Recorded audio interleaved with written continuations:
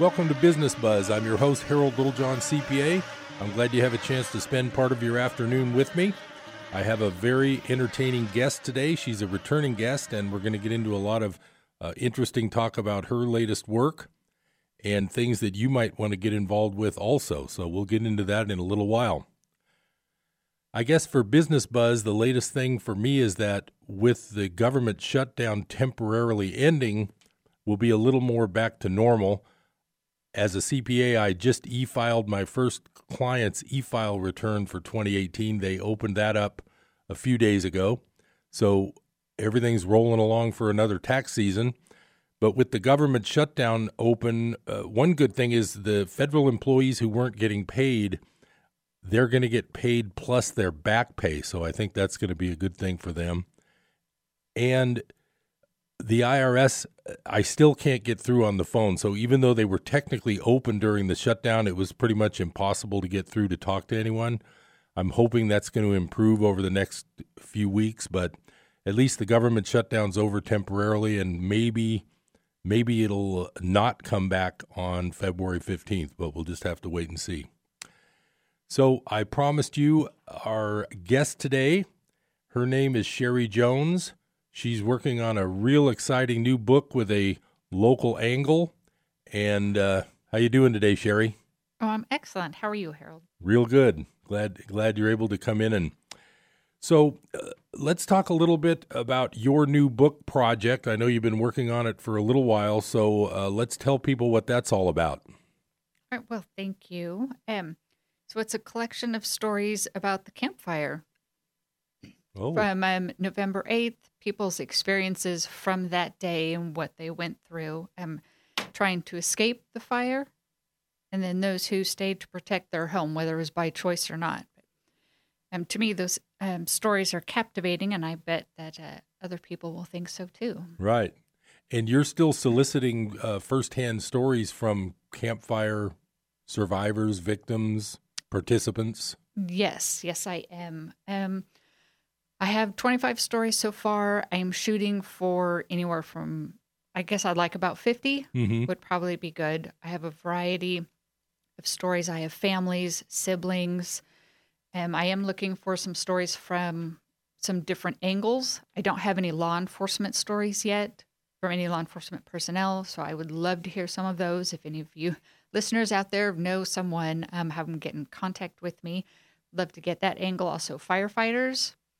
Right. That's another angle I don't have. Hopefully, I'm getting one of those. So, yeah. So I'm looking for more stories. Well, that's going to be great. So these stories are probably encompassing all different angles of what happened and like harrowing close to the fire stories and all that. Oh, absolutely. I have, like I said, just families. I have some nurses who were working up at Feather River that day, and all of them ended up trying to save their patients. And so that's just a huge other angle on the stories, but it's fascinating. And I love the fact that I'm so proud of the fact that so many of these people are just so strong and brave and committed to helping their fellow man. That's where you find this out, is in the times of tragedy and all that, where absolutely what people are really like. Absolutely. Yeah, that's it. People's authentic self comes out during times of disaster. That's like sort of like in the books that I read, like The Power of Now. Eckhart Tolle mentions that in a crisis, your mind stops and time stops, and you just do what you need to do. You're not thinking about, picking up groceries that day or whatever. Absolutely. And in the stories, when I've been listening to people, some of them feel bad that when they finally realize that they have to leave, that their mind just kind of shuts off and they're like, I didn't know what to grab, Right. Some people will instinctively just grab the one important thing to them. And some people don't. There was a story of somebody, she's like, I grabbed my roller skates. I don't know why. I don't need my roller skates. I mean, stuff like that. You just don't know. It's, literally your brain just stops its regular thinking pattern and you just go into this complete different mode of thinking, and it's just reacting more than it is thinking. Right. Kind of like it would have been for a caveman escaping a saber-toothed tiger. I mean, you don't have time to think. Absolutely. That's a great analogy. Yeah. Well, I've got a lot of clients who have lost homes, and one client who had come down the very day after the fire. They were pretty much just sure their home was gone, and they were asking all these questions, and I tried to help them as much as I could. Then I saw him about a week ago, and I hadn't seen him since because everybody's so busy with paperwork and everything. It turns out their home didn't burn. Oh, But nice. they've been cleaning up for a couple months. Right. Said they had to scrub every item in their home. It was so sooty and smoky. And I'm not sure what their insurance is doing. I won't see numbers till we do tax season kind of stuff. But I'm not sure what they're going to get replaced. But they were acting like they've cleaned everything up in their house. Right. So it's a huge job. Yeah, absolutely. And the aftermath of all this is an entirely new story. It could be a whole other book because of exactly having to clean up. And what if you have insurance? What if you don't have insurance? Right. And that whole aspect. And people, even if you had your home, not everybody could get up to their home or it wasn't livable because there's no water, no power, no phone. So that's an entirely different disaster type scenario. Where do you live in the meantime? And what do you do for work if your job burned down? Right. Yeah. So it's a big mess. Yeah. And we have a little bit of I call aftermath stories on some of the people's stories that we'll talk about too. Oh, good. Yeah. No, it's going to be a really interesting book. I shouldn't say entertaining because that sounded like some comedy. It's not. Right. But I'm sure there's a lot of interesting anecdotes that come out of all these different stories. Yeah. And there are some stories that, err on the lighter side. It really just depends on someone's attitude towards everything. But there were some stories where, people were chuckling as they were sharing with me some of these stories. And right. Not most of them, but a few. Right. So before we get much deeper into all that, let's give out the contact information for anybody who might want to contribute a story to this book. Time's running out because the work on the book and getting it ready for what's your schedule trying to be for the publishing date? Is that? Shooting for the anniversary date of the fire. So I would like to have the book out and available come this November. Oh, great. But that's a whole lot of work that has to go into it. So I need stories all into me. I have to transcribe the stories because I record most of the stories. Right. People can write the stories and send them to me. I have had several people who've done that. It does make it easier. And the only downside to that is I'm not able to ask specific questions, such as what their time frame was or what roads they were on. Right. Or more in depth as to what they were thinking or feeling at that time, at the time when the flames are surrounding their vehicle type thing. So, but I do take both. So a lot of these stories then, just to clarify, you're actually interviewing people and then you're basically writing it like a journalist would do. Right. And I'm writing it from their point of view. Right, from their point of view. Absolutely. But you're asking them questions and talking on the phone on some of these? Or yeah, email most of back them, and forth? Most of them are face-to-face because people actually want to interact with me face-to-face. Oh, okay. And we record the stories. That way I get a lot of their feeling that's in there, in their reactions.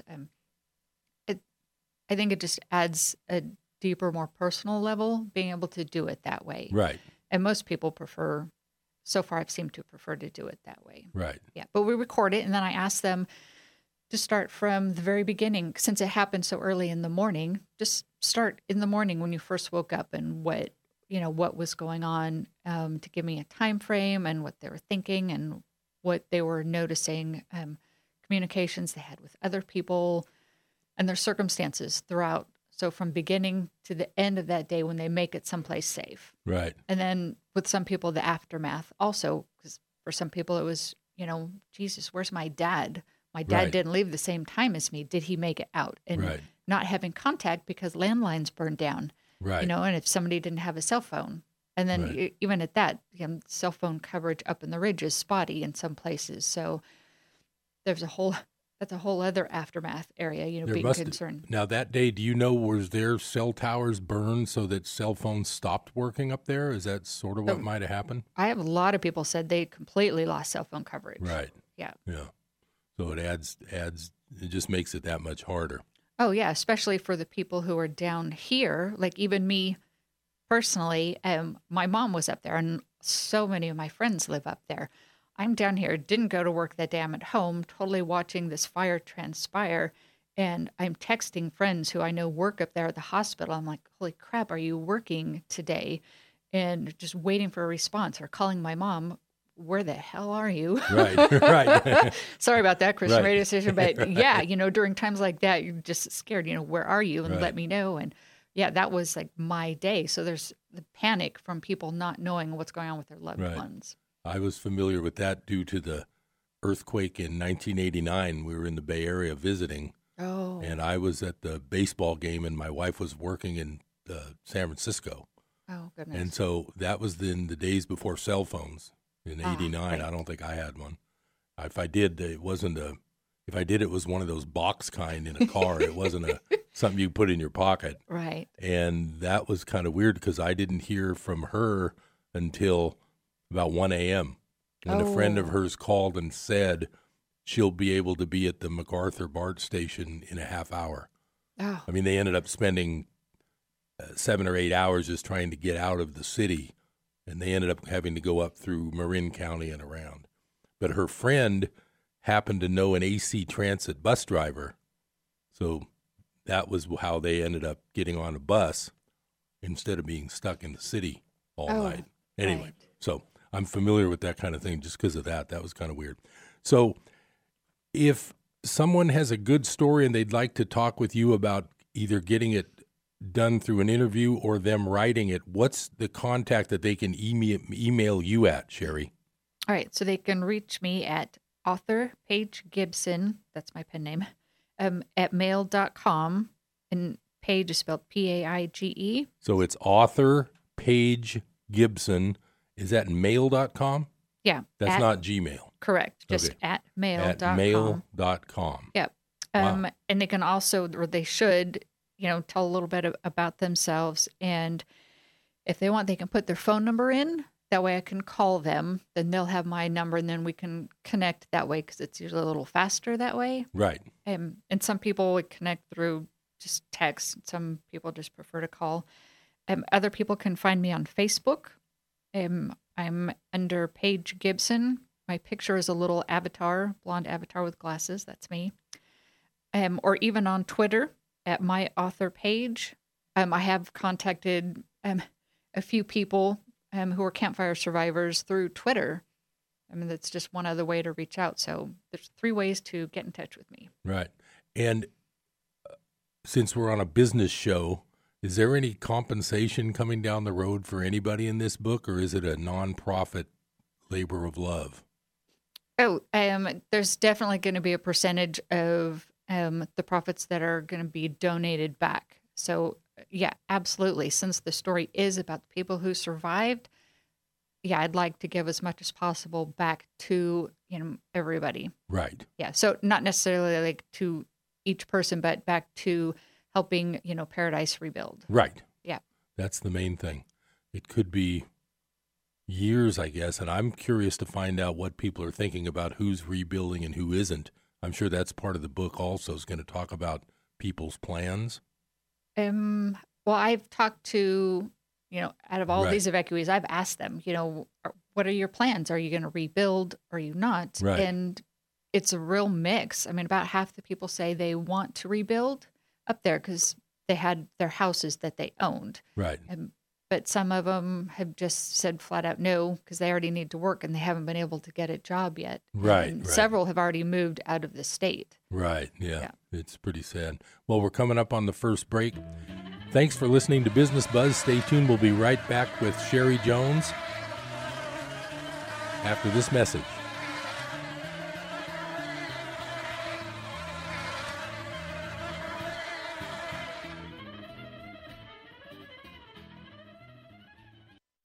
Here's Rick Box, founder of Unconventional Business Network, with today's Integrity Moment. My son-in-law, Brian, met with a mutual friend who previously had been CFO of a well-known publicly traded company. When I asked Brian how his meeting went, Brian replied, "He shared an idea with me that I will never forget. You are never as important as you think." For an older, wiser businessman of the stature of this former CFO to share this insight with Brian was profound and helpful. Brian learned that day that each position is replaceable and that we need to guard our hearts against pride, especially when we have some successes in life. Proverbs 11:2 teaches, when pride comes, then comes disgrace, but with humility comes wisdom. If you've experienced some successes, remember to remain humble. You are never as important as you think. To learn more about Unconventional Business Network and doing business God's way, visit unconventionalbusiness.org. That's unconventionalbusiness.org.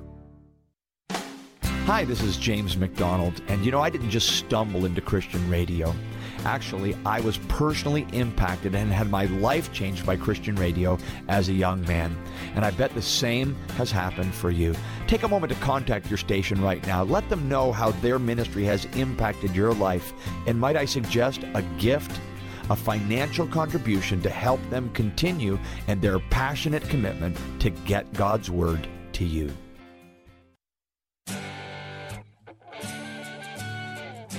Welcome back to Business Buzz. This is Harold Littlejohn, CPA.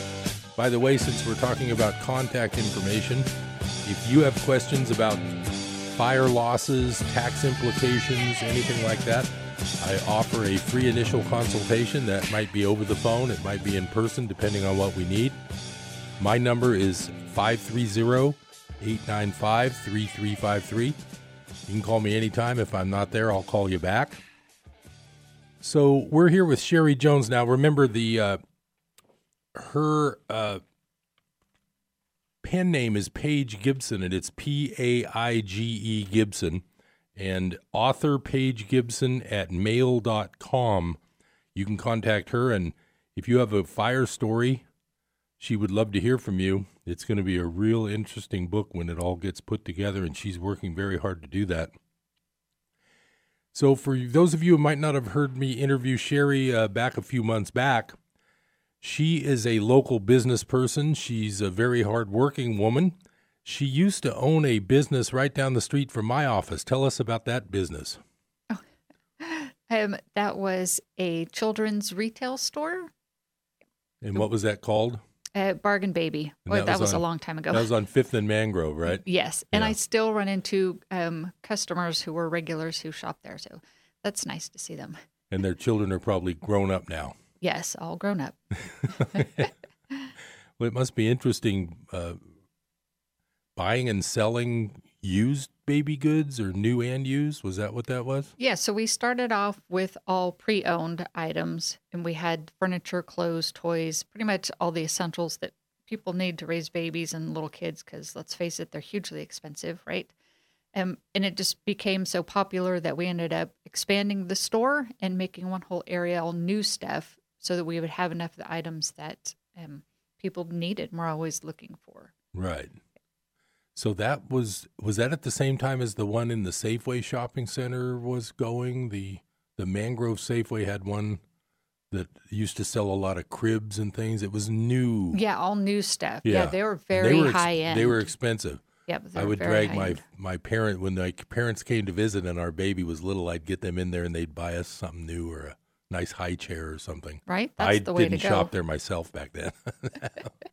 But now, are there baby stores now left, or are there not any locally that you know of? I mean, we don't pay attention now that we don't have babies, probably, but I'm pretty sure there's at least one that might be pre-owned. Yeah, I know for a while there was Apple Blossom Baby. Oh yeah, I think they're still around. I'm not sure, because I think they moved. But I mean, it's it's a great help. It's a great resource for parents. Right.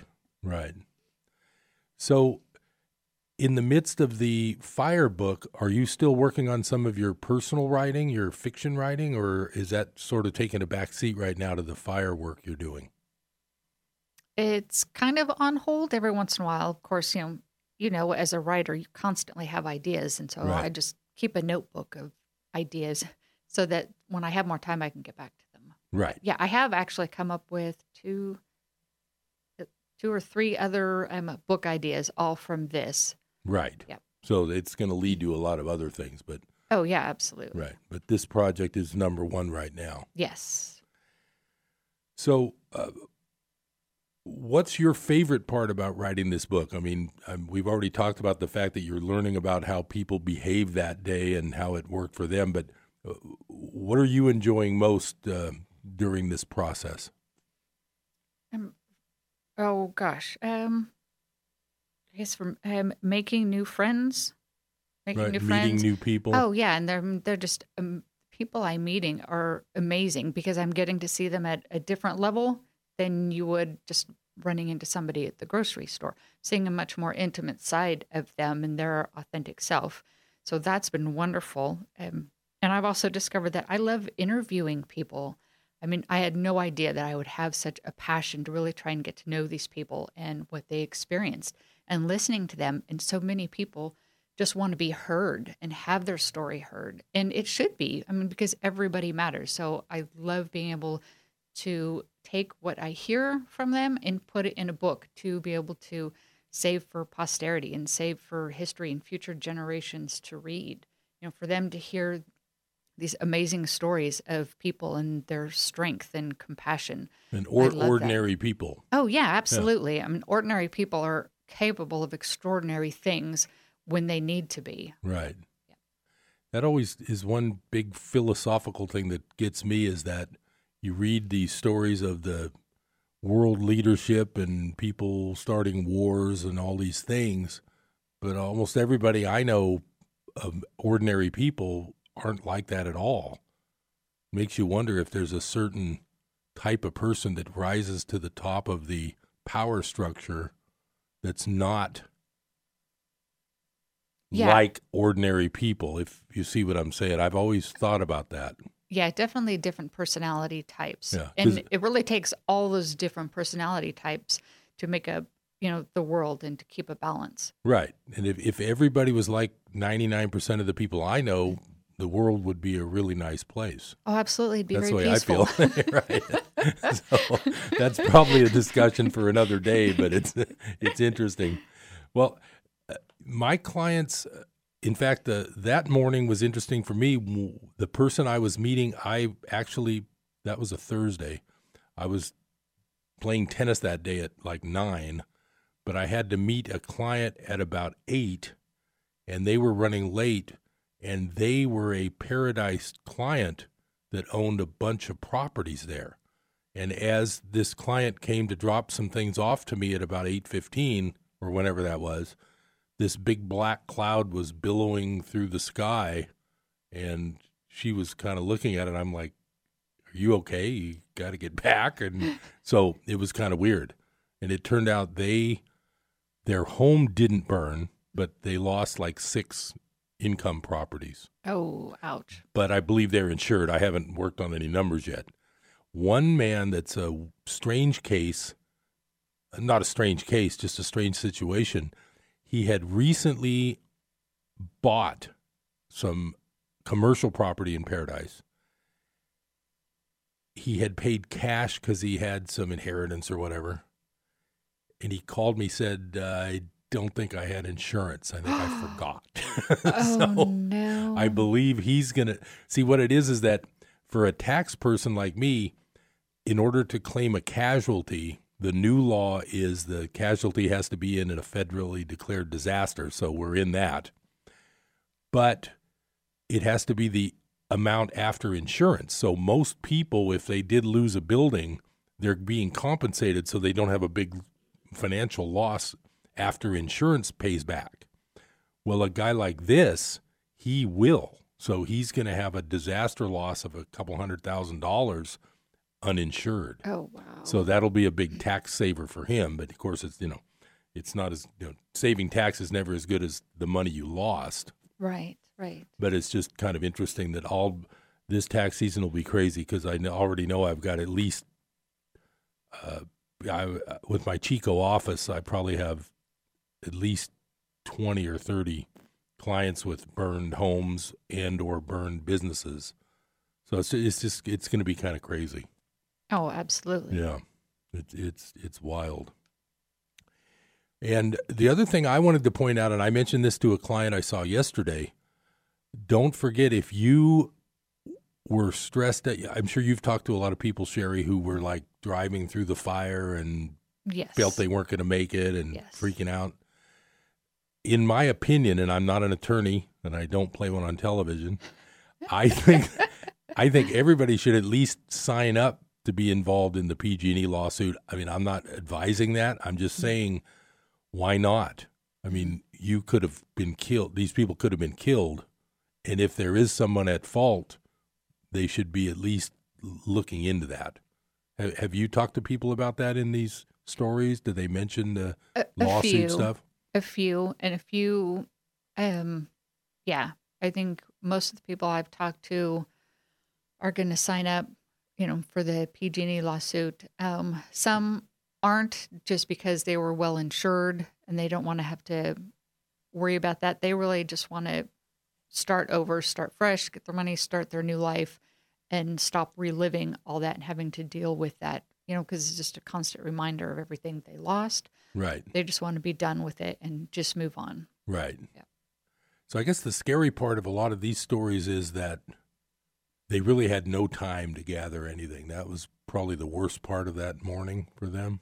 Yeah. I mean, you have some people really kind of depended on where you lived or, where people lived. Some had time. The common thread that I'm hearing from most of these people is they didn't believe the fire was going to get to them. Right. They thought it was going to be on the outside because there's so many fires have started up there before. Everybody was always fine. No worries. Last time I packed up everything and had to just come back and unpack everything. I didn't want to have to go do that again. That's what several people have said. Right. So they just grabbed a few things. They're like, we'll be fine. Right. And then they say that as they're driving, they're only like at the end of their road and all of a sudden seeing their house just go up in flames. Wow. And they're like, whoops. That's scary. Yeah. Well, we're coming up on that bottom of the hour break. Stay tuned to Business Buzz. We'll be right back after these messages.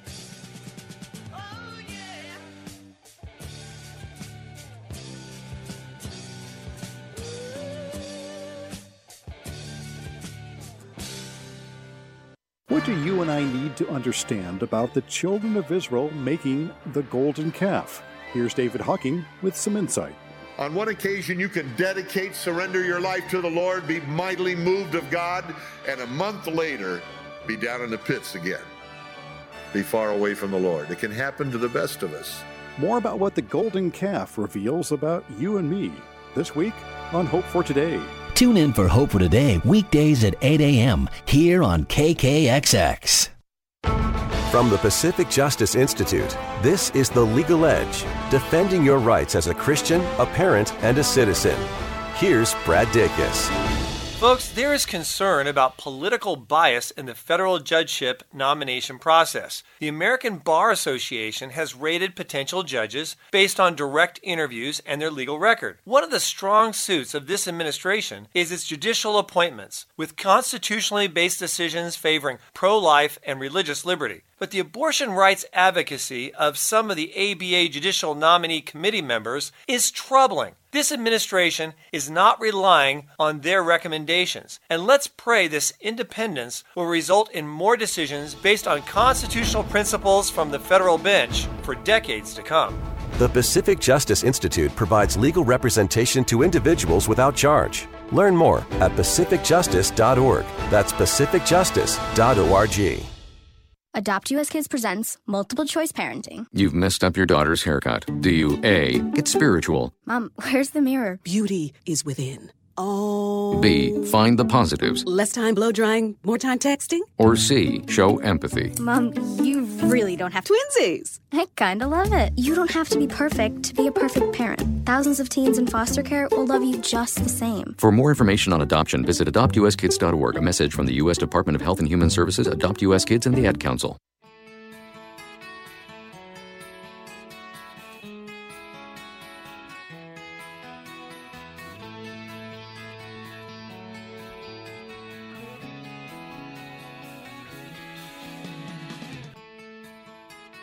Welcome back to Business Buzz. I'm Harold Littlejohn, CPA. We're here with Sherry Jones, a.k.a. Paige Gibson. And if you want to get involved with this wonderful book about the terrible fire, you can contact her. The email is author Paige Gibson. That's the word author, then Paige Gibson at mail.com. So, Sherry, let's talk about, tell us about the book. What's it going to be like? How's it going to be structured? What's it going to be all about? All right. So it's essentially going to be an anthology. So the collection of other people's stories from their experiences from that day. But one of the first things that people are going to see when they open it up is an actual text from PG&E from the day before, warning of a fire and to be ready to evacuate. I remember those messages were going out as if they knew. It was really weird. Yeah, exactly. And that's what a lot of people felt like. They had to have had some idea that there was a huge possibility of this occurring, for those to be being sent out, a day, 2 days before it actually occurred. So to me, when I first saw that, when someone showed me, my mom showed me her text, I was like, holy crap. And it just makes such a huge impact. So that's going to be one of the first images people see when they open the book, is that warning, because that's huge. Right. We're going to have the stories and have things, broken up by families, by people who stayed to fight the fires, and then people who just tried to leave and escape with their lives. But also a bunch of maps in there. I would like to have street maps of Paradise and Magalia. One of the things I ask the evacuees when they're explaining their story is to tell me the roads that they're on, where you started and which way they go. That way, people who aren't familiar with the area can look at the maps and say, okay, this person was here and they got directed here and then redirected here. And I have one woman who's completely lost. So despite the fact that she had lived in Paradise for 10 years, had been redirected so many times, and her GPS wasn't updated and it couldn't make contact to constantly let her know where she was. She was totally lost. And that's even scary. Here you are surrounded by fire and you don't know where you are and you don't know which road's going to take you out, and you're constantly being redirected, and you go down one road and it's a dead end. And what do? You have to try and drive back out and figure out which way to go. So for readers to be able to follow the directions that people took, I think we'll just add a lot more to it. Yeah. I'm going to have a county map so people can see just how the enormity of this disaster, going from Polga and Concow and Paradise and Magalia in the canyon, they can really see the scope of the devastation. Right. Almost to the edge of Chico too, down on 99. Yeah, absolutely. Wow. Yep. When the whole thing was going, that was the thing. If they hadn't have had that back road through Sterling City, it probably would have ended up much, much worse as far as the Skyway. Oh, the Centerville Road? Yeah, the one that goes up from through Magalia, goes through Sterling City. That road was just added a few years ago. There used to be only one way out. Yeah, and now luckily there was two, so that really helped. Oh yeah, that saved just thousands of people. I mean, I talked to people who were in Magalia who were just going to come down the traditional Skyway route, get to the bridge, well, everything's on fire, and they're told to go back. And I was like, well, where do we go? Right. And having to drive their little normal city cars down on this gravel, windy, one-lane road to get out. Right. Definitely saved lots of people. Yeah, that was. But all these things, kind of like the PG&E notices, it makes you wonder what people already knew, or whether they realized what the danger was. And I don't know. It's just a weird situation. Right. And from all the people I've talked to, everybody's known that there's the potential for a huge disaster. But I don't think anybody ever thought that it would wipe out the entire town. Right. They didn't think it would be that bad. Yeah. I mean, because let's face it, there's California, you have spot fires everywhere, and they do burn hundreds of acres, but not usually through an entire city. So, yeah, that'll be interesting to see that map, because I haven't looked at anything like that lately, but it really was a huge area that was affected. Right. And I'd like to have one map that really shows what all burned and what areas were burned. Right. Yeah. And we're going to have, at the end of the book, we're going to have happy pet stories. Oh, great. Because you gotta end with something positive, and there are a lot of pet stories that are in there. You know, the extremes that people went through to save their animals or their neighbors' animals. So they're really touching. People who were at work, like down in Chico, and their pets were at home because they had no idea what was going to happen that day. Right. And not knowing whether their pets made it or not. Right. And, you know, come to find out when they're finally allowed to go home 2 weeks later, there's their dog sitting on, you know, the fireplace hearth just waiting for them to come home. I mean, it's just, oh. Wow. Yeah. There's some really sweet stories. So they're going to be in the back of the book so we can end it on a really happy note. That's good. I do know someone who left. They were in the old Magalia area near the graveyard, near the cemetery, and they didn't feel like they were going to be in danger, but they grabbed the cats anyway. And so they saved their cats because the house did burn. Oh, yeah. So it turned out to be a good luck for the pets. And, you know, you kind of probably get intuitions like that at a time like that. Right. You know, even though you don't think it, you probably feel it. Right. And one of the things I'd like to point out is there are so many animals, so many of these people's pets that are in rescues. And the people who are volunteering and working at these rescues are really trying hard to reunite the families with these pets. So anybody, if you couldn't find your pet, if you can't find them, there is a possibility that your pet's alive. Just look through the shelters. There's some great resources on some of the pet camp survivor sites on Facebook. Facebook is a huge resource for people trying to find resources for them personally, financially, and also for finding pets. One of my ladies that I talked to just last week had spent 2 months trying to find her cat and ended up eventually finding her. Oh, great. Yeah, the cat. At a shelter? No, at a vet's hospital because the cat had been burned. So somebody took the cat to the vet. To the vet in San Francisco. Oh. That was a specialty, vet there, took care of the cat and its burns. Then from there, the cat made it up to Redding and was again taken care of at a veterinary hospital. And she finally found it there, but 2 months. So the animals are out there. You just have to look for them. Wow, that's amazing. Yeah.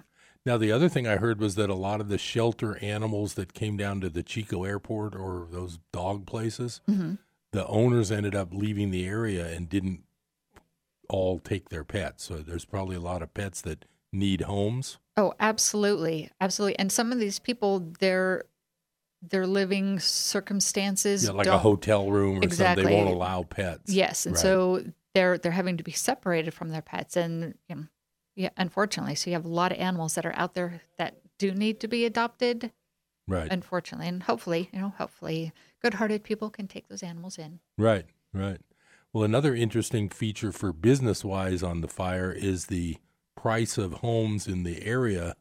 Oh, yeah, they've like in skyrocketed. Chico, and I noticed even some listings of homes in Magalia. They're a lot more than they would have been before the fire. Yeah, and absolutely. It seems like they're selling.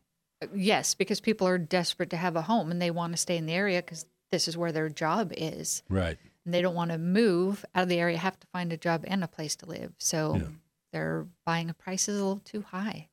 Well, I mean, that could be. But then again, a lot of them have insurance money, so they're not feeling poor. Right. Yeah. Right. One of the things about Paradise and Magalia in general is the people who live there really like it. I mean, some might not come back, but it's the kind of place where you really like that kind of place or you wouldn't be there. Right, absolutely. Yeah. They want the country, calm, quiet living, and where you know your neighbors. Most people commute to their job. I mean, there's jobs in Paradise and Magalia, but not that many. Right. So it's a commuter kind of place. Yeah, absolutely. So I can see where they'd want to go back as long as they can keep themselves safe from the next fire, I would think. Right. And a home that survived this fire might be likely to survive a future fire. I mean, if that's the way they're thinking. Yeah. As far as the people buying the homes that are there. Right. Or they might be thinking, well, everything else already burned. So what's the likelihood that that's ever going to happen again? Right. Yeah. And hopefully, I'm guessing they're going to come out with some new codes to make it even more strict on the keeping the bush, keeping the brush further away and all that. So maybe they'll do that too. Well, we're coming up on that last break of the hour, so stay tuned to Business Buzz. We'll be right back after these messages.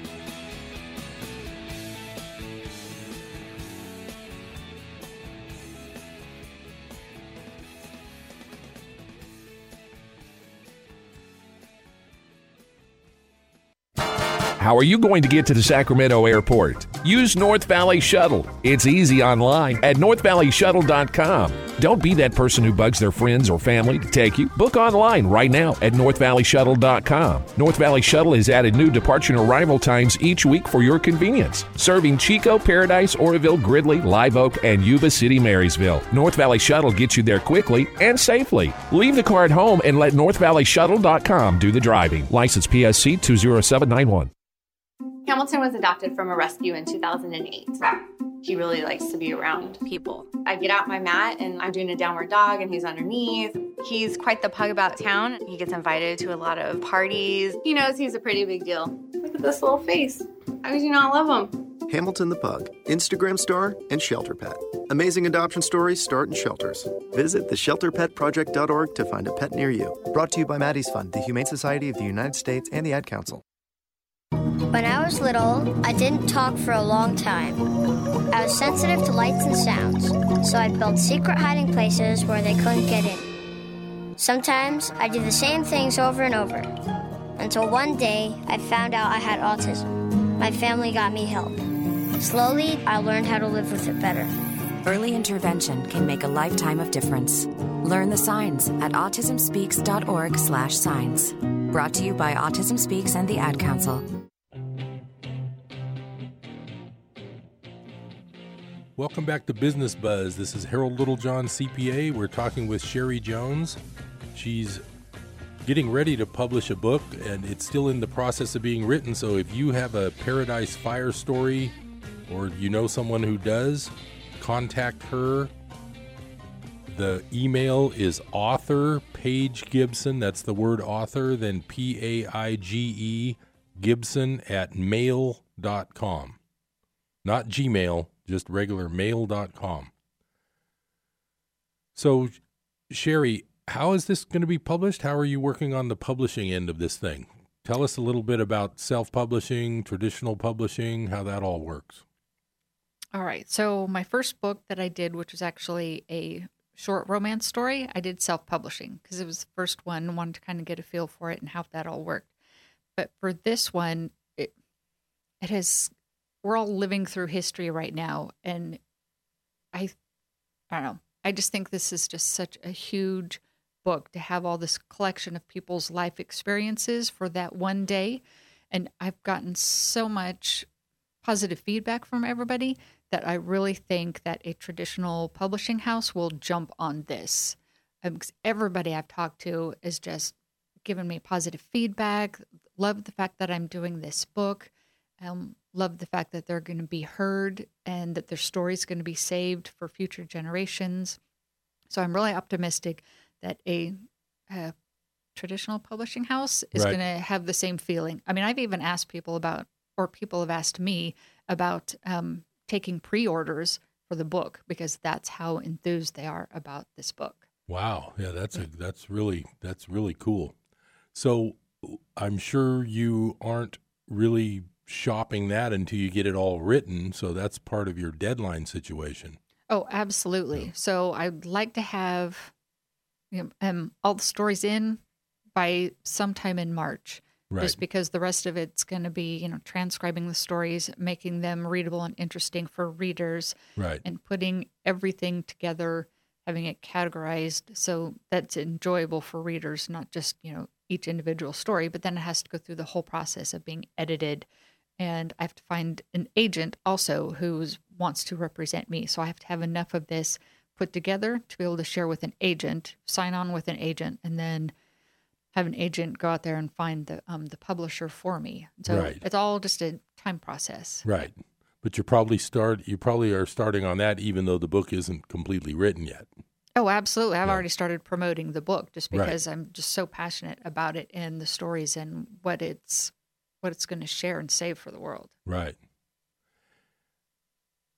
Did anybody do this kind of thing? Do you know, has anybody done this regarding the Santa Rosa fire? I never heard about a book like that. Or I've actually tried to search online. I've, done my Googling trying to find other books like this, and I haven't found one yet. Doesn't mean it's not out there. It just means I haven't been able to type in the right keywords to bring it up, but I have looked. But Right. there is a possibility that this could be the first of its kind. Right. Which I'm okay with because, I find this whole experience so fascinating and so interesting that for future, disasters that come up, I'm going to be very inclined to go there, do what I can, to help people find resources that they need, whether it's emotional or financial or whatnot, and then collect their stories and do another book, because for each disaster, they're all different. So they have different challenges to them. So whether it's floods, hurricanes, earthquakes, like you had mentioned, each one has its own challenges for survival in there. Right. So I think each one would, could be a potentially another Could turn fascinating into book. a series. Absolutely. Not that we want that. Unfortunately for the world. Yeah. But I mean, it does seem like Mother Nature's kind of, getting a little peeved with people. So Right. these things are coming out. But, I'd love to be able to save the stories for future generations. And there's even been talk of, what's the word? Not a special edition, but Like a follow-up, like a supplement or? one that's a higher quality book, an heirloom book to hand down to future generations. 'Cause I've already had a couple parents who are stories I've collected who've said that they want to have an heirloom book to hand down to each of their kids. Oh, you mean like a real fancy hardbound edition or something? Yeah, Oh, okay. leather bound, something Right. that they Oh. can, Yeah. that's saving, because it's saving part of their family history Right. is in that book. So Right. that's something that I'm going to, push for too. Yeah.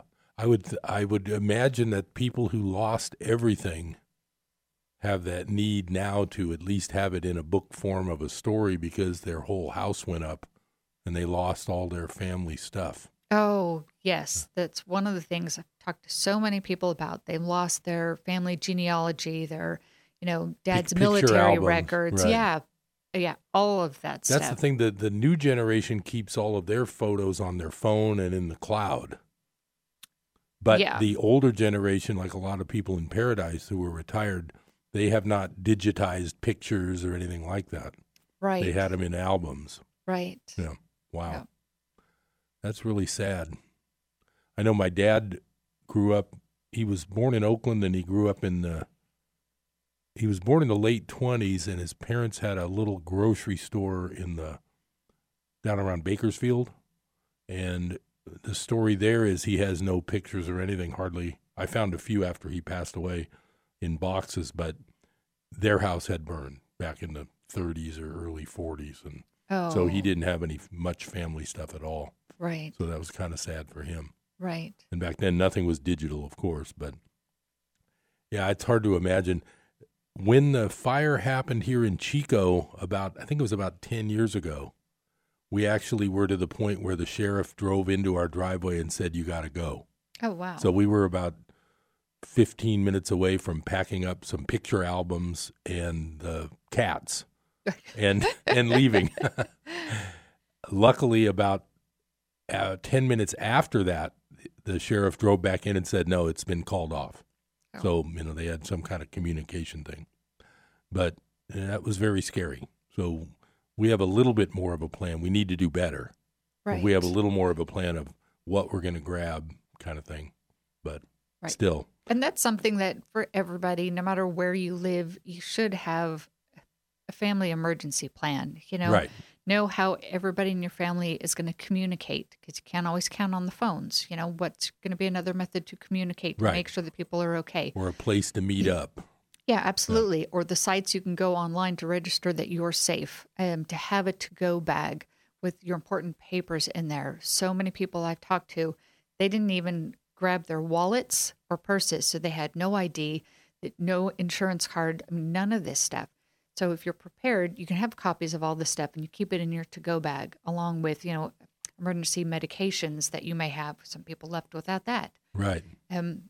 Clothes, just basic essentials. Right. Yeah. Well, I have to admit, I'm a little bit of a do as I say and not as I do.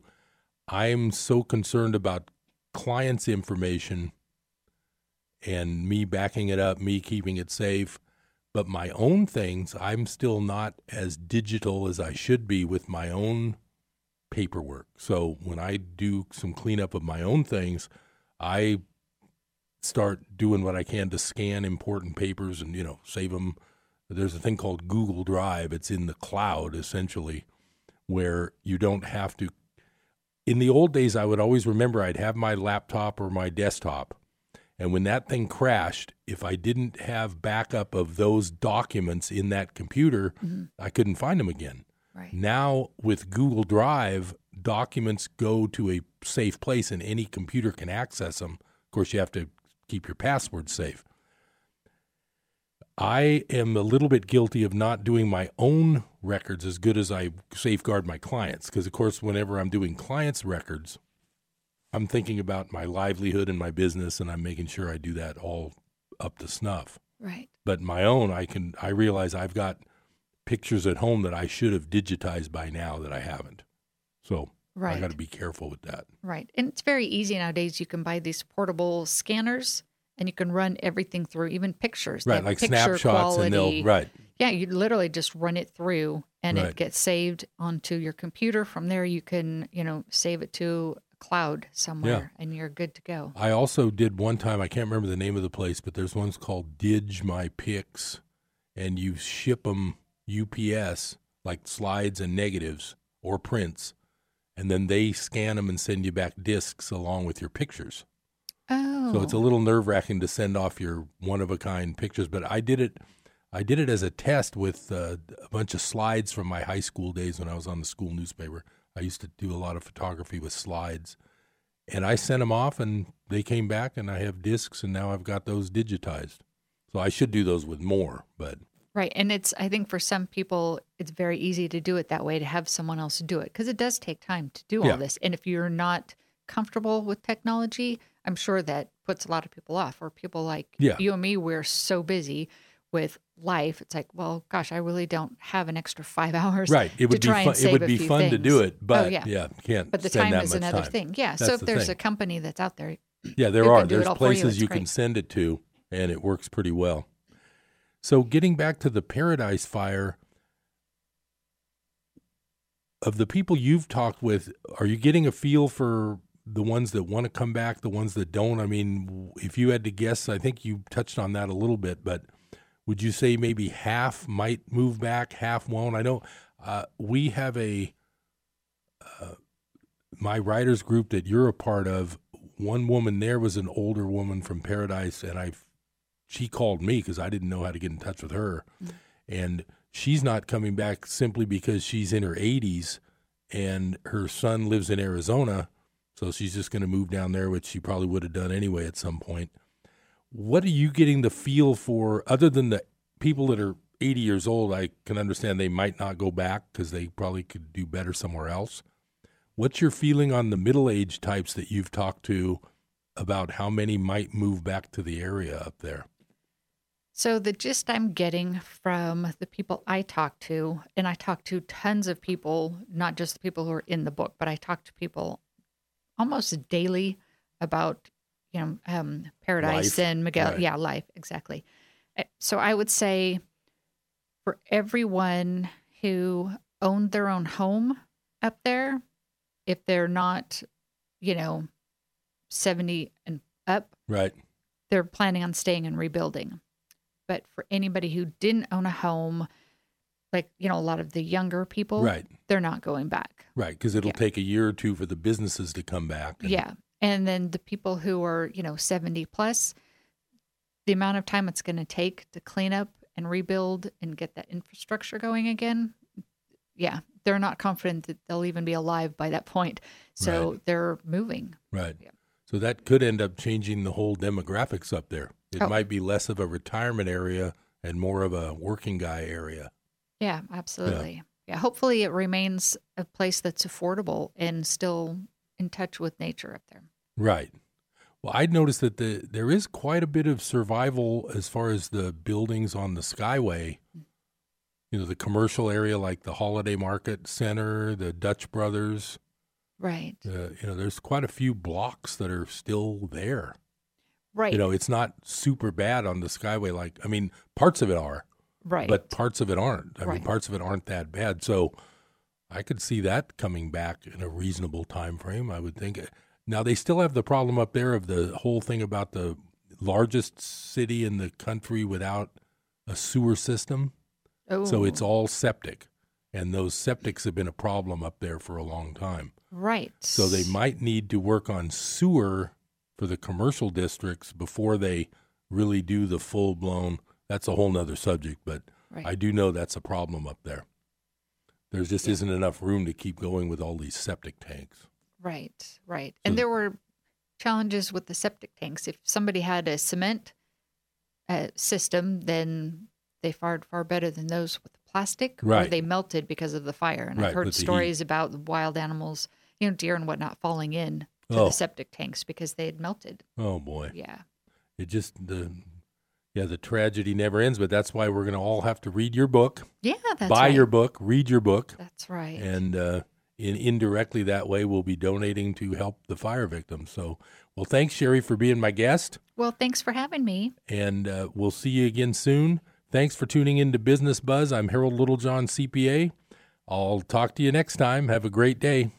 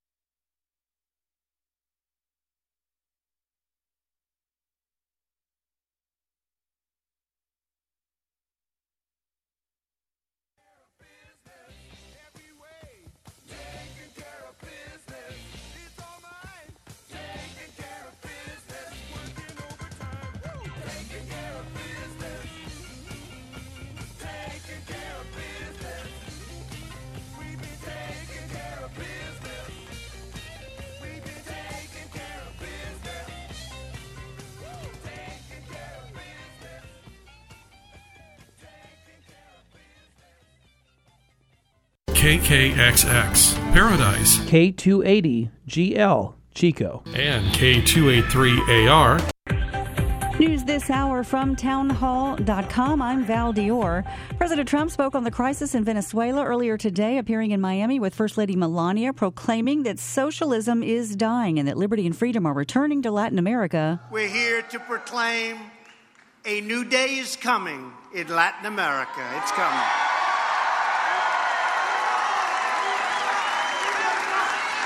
In Venezuela and across the Western Hemisphere, socialism is dying, and liberty, prosperity, and democracy are being reborn. He says the people of Venezuela are patriots and they want freedom. Meanwhile, billionaire Richard Branson says that he hopes that the concert he's throwing to rally humanitarian aid for Venezuela will help draw global attention and save lives.